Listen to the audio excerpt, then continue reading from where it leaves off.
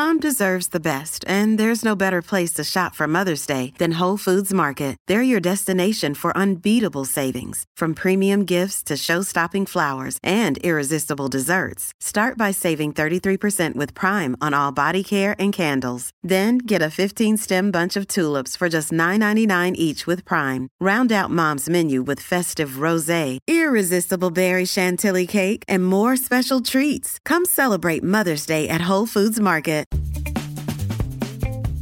I'm Cecilia Lei, and this is Fifth and Mission. Soleil Ho has often been responsible for some of the Chronicle's most read stories since they joined the newsroom in 2019. They've been a game changer for food coverage in the Bay Area, bringing new perspectives to how we think about the food we eat and the people who prepare it for us. Some of Soleil's most recent stories have interrogated the role of food criticism in the gentrification of the Bay Area and why a $350 tasting menu at Napa Valley's famed French Laundry restaurant just isn't worth it. But now it's time for Soleil to give their hot takes elsewhere. They're moving on, but not going far. Earlier this month, Soleil moved to the opinion section of the Chronicle to become a columnist and cultural critic. After 4 years of examining the Bay Area restaurant scene and navigating the impacts of the pandemic on the industry, what does Soleil plan to do next? They won a James Beard Award for their work in 2022, so why is this the right time to do something else? What do they plan to tackle in their new role? Soleil's first piece as a columnist publishes this weekend. They'll give you a sneak peek on what it's about. Soleil Ho, welcome back to Fifth and Mission. Thanks for having me. Soleil, it's a big transition for our newsroom. You've been a food critic for 4 years, and now you're making a new move. And I wanted to quote something you said in your last piece as a food critic. You compared the job to being like, quote, the Supreme Court justices of the journalism world, meaning long tenures are common, but for you, 4 years was enough. When did you know that it was time to stop, Soleil? I guess I didn't really know, I just sort of thought it was just a bee in my bonnet for a while, maybe for a year or 2 years, just thinking, okay, what's next? Because I'm relatively young when you think about the biz, and I'm 35 for the record. And I just was wondering, okay, like what else? Because it feels like, especially being a critic, I don't want to be an editor. It feels like a terminal sort of job. And I thought, okay, maybe there's something else I can do just to keep things exciting and fun for me, And why make this change now? What specifically are you feeling pulled to do in this moment? So before I was a food critic, I wrote pretty broadly and I made podcasts about a lot of different topics. And I've always been really interested in culture and all the things that sort of get in the way of being human. You know what I mean? And these big, meaty, ethical, moral, philosophical questions that we deal with all the time when we're just trying to live. Especially when the pandemic rolled around, those questions became really prominent in the restaurant world. Mm-hmm. Like, is it moral to go to restaurants? Is it your imperative to use DoorDash versus caviar versus Uber Eats, right? Like, there became this really popular moral component to eating at restaurants. It became a matter of patriotism almost.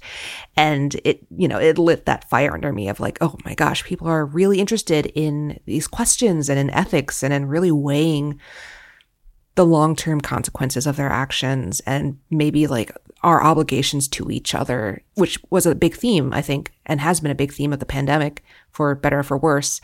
And I'm excited to get into that again. Yeah, I mean, it sounds like writing about broader topics was maybe a shift you were going to eventually make, but do you think the pandemic accelerated that shift for you? I think so.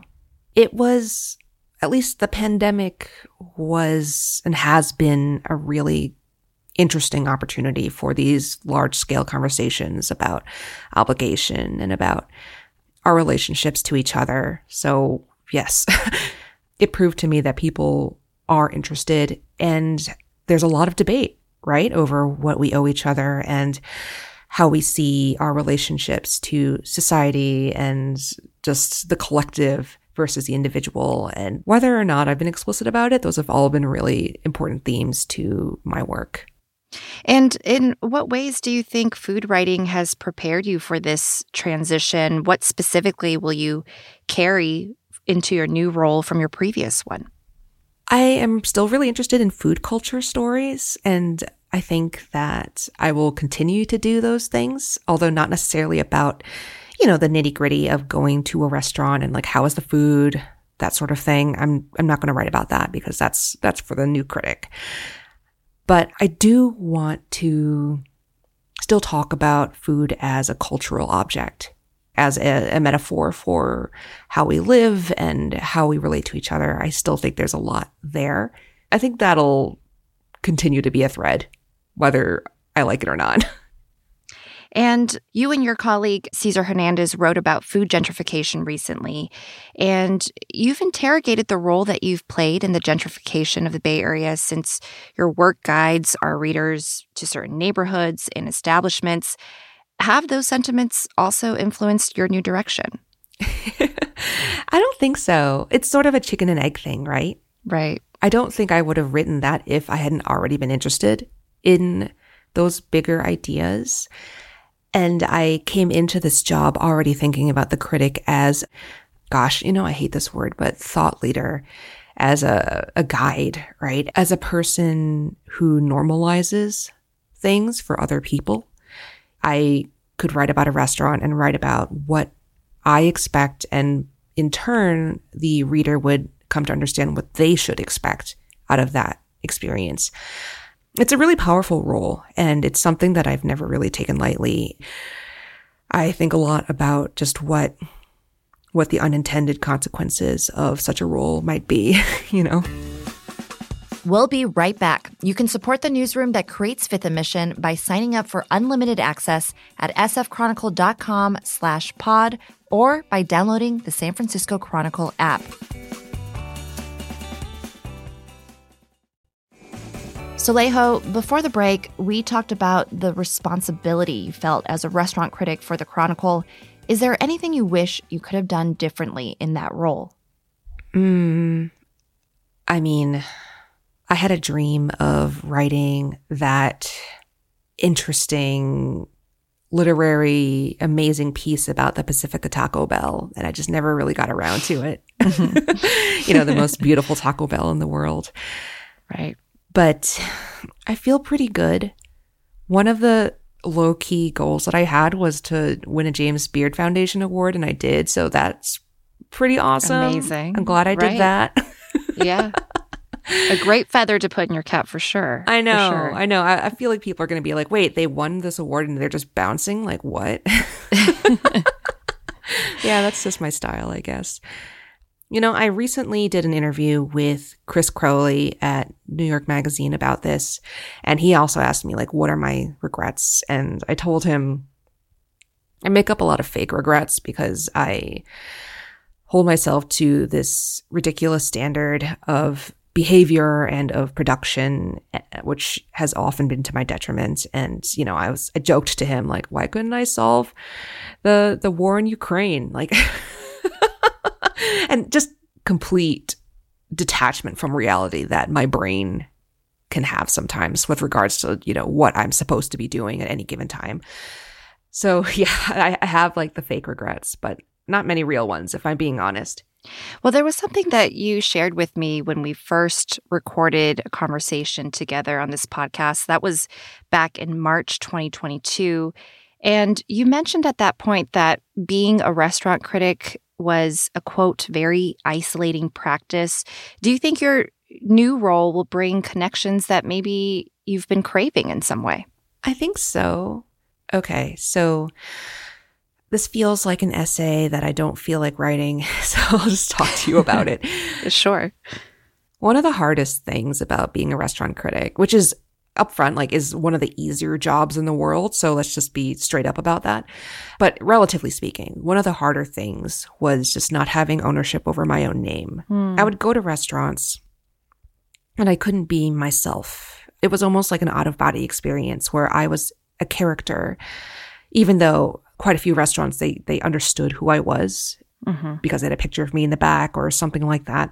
But I always went under an alias like Grace or Alex or whatever, just so that they wouldn't know it was me coming in. I would go to, a bakery, and they always ask for your name for your order, and I would just give a fake name. And it wears on you a little bit of just, I live here, but I just can't be here. I would stress out if someone let my name slip during a conversation at a restaurant. I'd be like, oh damn. like everything's ruined. And that sucks. It makes you not a great friend and not a great person to be with just as a dining companion, right? Because there's this whole rigmarole, there's this whole artifice that you have to deal with. So I won't miss that. It would be nice to get my name back. Yeah, it sounds like now in this new role, you'll be able to be fully yourself, which could feel very liberating, I would imagine. Yeah, I don't know. It's such a weird thing. That was not something I ever predicted in this role, but that was the most immediate sort of human part of the experience for me. And that's not the reason I stepped away from it, but it was something that on reflection, I was like, wow, I was actually kind of stressed about this. And at the same time, I think I've mentioned this to you in the past, Soleil. One of my favorite pieces was this beautiful essay that you wrote about caring for your sister after she gave birth and cooking for her. And I just remember reading that and thinking, what a beautiful, strong sense of personal voice. Do you think you'll also lean in that direction in a way, maybe sharing more of your personal life? Oh, no. No.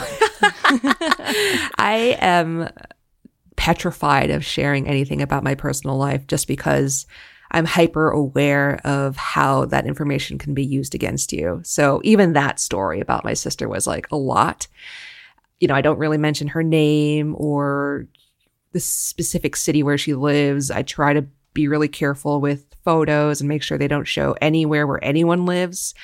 It depends on the texture of what personal information goes out. I don't talk about my husband, for instance, because I just really don't want anyone to know anything about him. But opinion is a place where, at the very least, I can still use I when I talk about things. And that's important to me, to use that grounding to make my thoughts more relatable to other people, because I don't want to get too academic.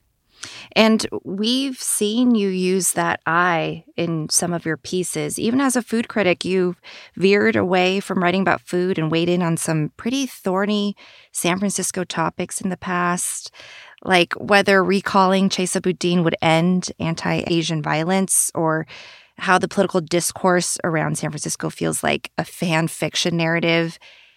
Can we anticipate similar threads in your new role? Will you be sort of joining this chorus of political banter about San Francisco that people seem to love and hate? I feel like it's going to be inevitable. Because what's funny? I was just out of town for a funeral in the Midwest with some folks that are not necessarily my family, but, related to me. And they're from all over the country. And a few times they'd be like, oh, so where do you live these days? And I said, San Francisco. And a couple people had thoughts about San Francisco, like a lot of thoughts, despite not living there.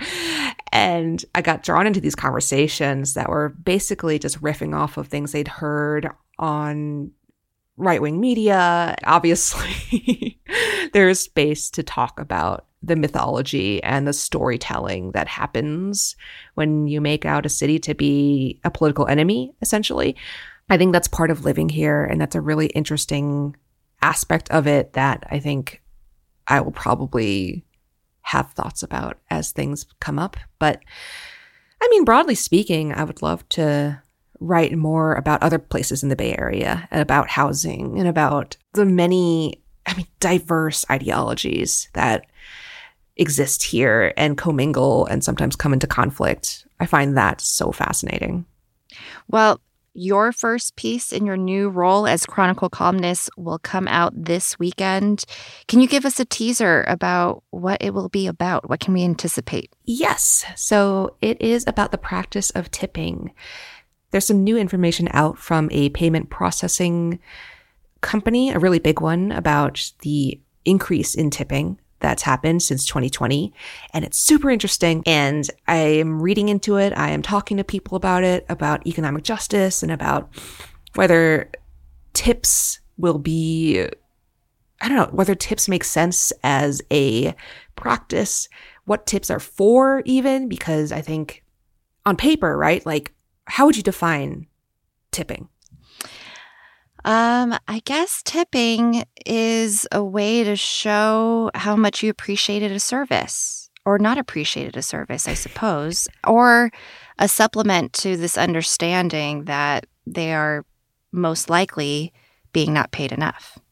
I think it's been the former for a long time. But since the pandemic began, it's increasingly become the latter in a really interesting way. And it's bringing up a lot of questions about just, okay, whose job is it to pay people? So yeah, that's essentially what the column is about. Such a great topic to kick off your new role. I can't wait to read it. Soleil, such a valuable voice in our newsroom. I'm so glad we're going to be seeing you use it in a different way. Thank you so much for your time. Thank you. Former restaurant critic Soleil Ho is a columnist and cultural critic at The Chronicle.